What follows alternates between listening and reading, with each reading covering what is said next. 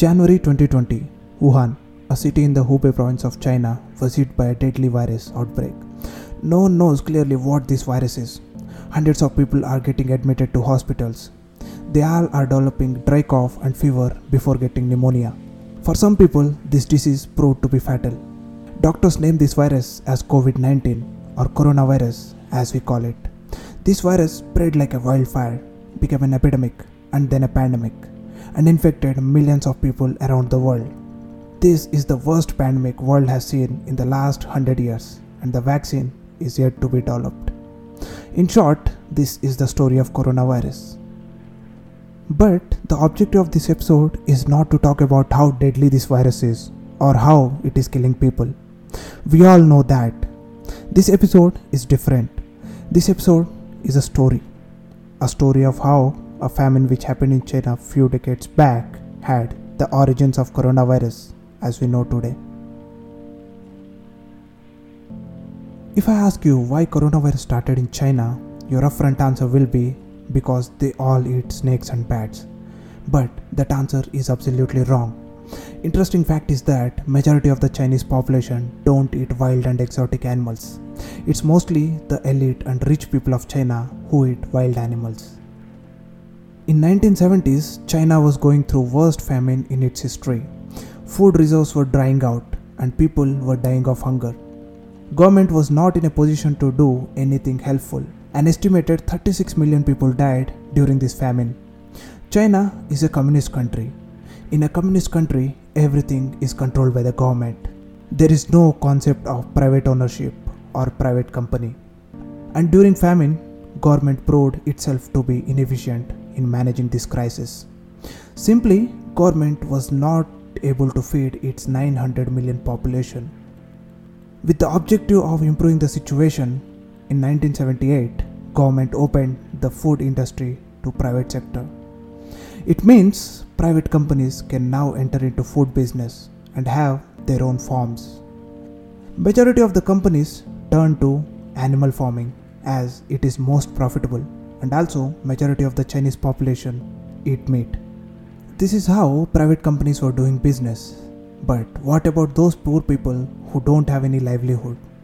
Many of them turn to catching wildlife animals to sustain themselves, and it was working. Initially, it started with catching of animals like turtles and snakes. Then it moved to some exotic animals like pangolins and civet cats.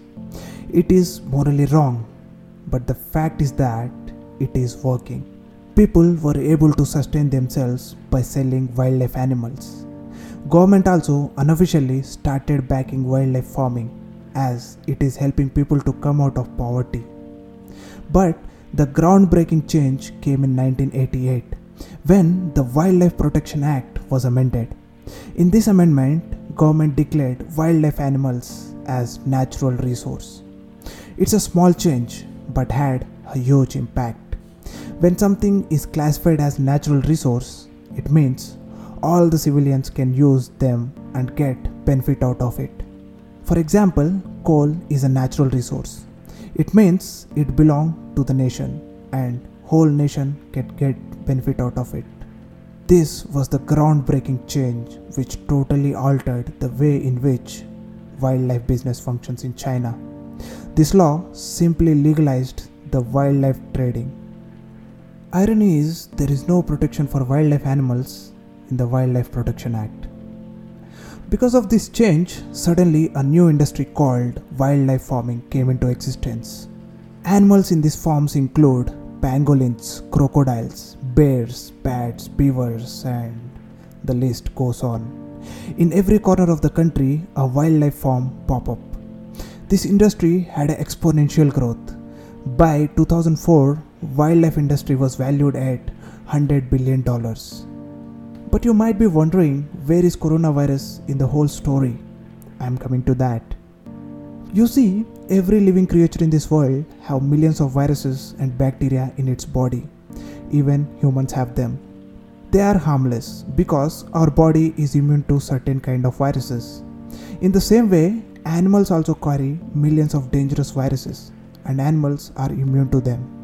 But a specific virus which is harmless for animals may be harmful for humans, and vice versa. A simple way to avoid these viruses from infecting us is to maintain a distance from these animals. But over the years of human evolution, animals became integral part of human life, mostly domesticated animals. But China taken this thing too far. They have made wild animals also part of their life. They were living with dangerous wild animals, and many people were eating them. Also, China is famous for its wet markets. Wet market is a place where all the live animals are brought, slaughtered and sold. We can call it a fresh meat market. This is a place where wildlife meat is sold. Farmers from different regions of China bring wildlife animals to wet markets and place them in a close proximity. It is a perfect place for virus to move between the animals and finally to humans.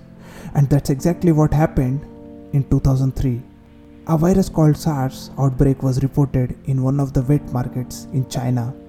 It took the lives of 780 people worldwide. SARS was avoided before it became a pandemic. It was contained.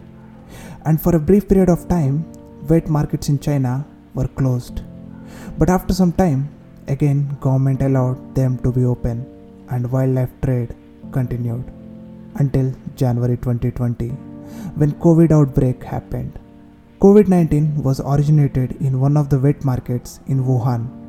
It is suspected that coronavirus spread from a bat to a pangolin and then to a human. Over the years, wildlife industry seen its demand coming down as the people became more cautious. But they always found a new way to come back. Wild animals were marketed as medicine for some diseases, immunity boosters, and even as sex-enhancing drugs. In total, there are 7 viruses identified which belong to coronavirus family.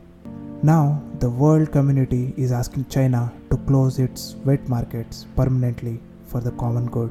Otherwise, the next pandemic is not far away. We may blame China for coronavirus, but this doesn't mean a virus cannot originate in any other part of the world. AIDS and Ebola outbreaks started in Africa, Black Plague started in Europe, and swine flu started in North America, and there are many other examples. Main cause of all these pandemics is over-dependence on animals. Humans are meant to live in cities and villages, and animals in forest. That's the law of nature. There should be a distance between animals and humans, but if this distance is closing in, we can expect some more pandemics in the future. Finally, we humans should remember one thing. Nature is the ultimate bioterrorist, and no one can win a war against Mother Nature. This is Curious Monk.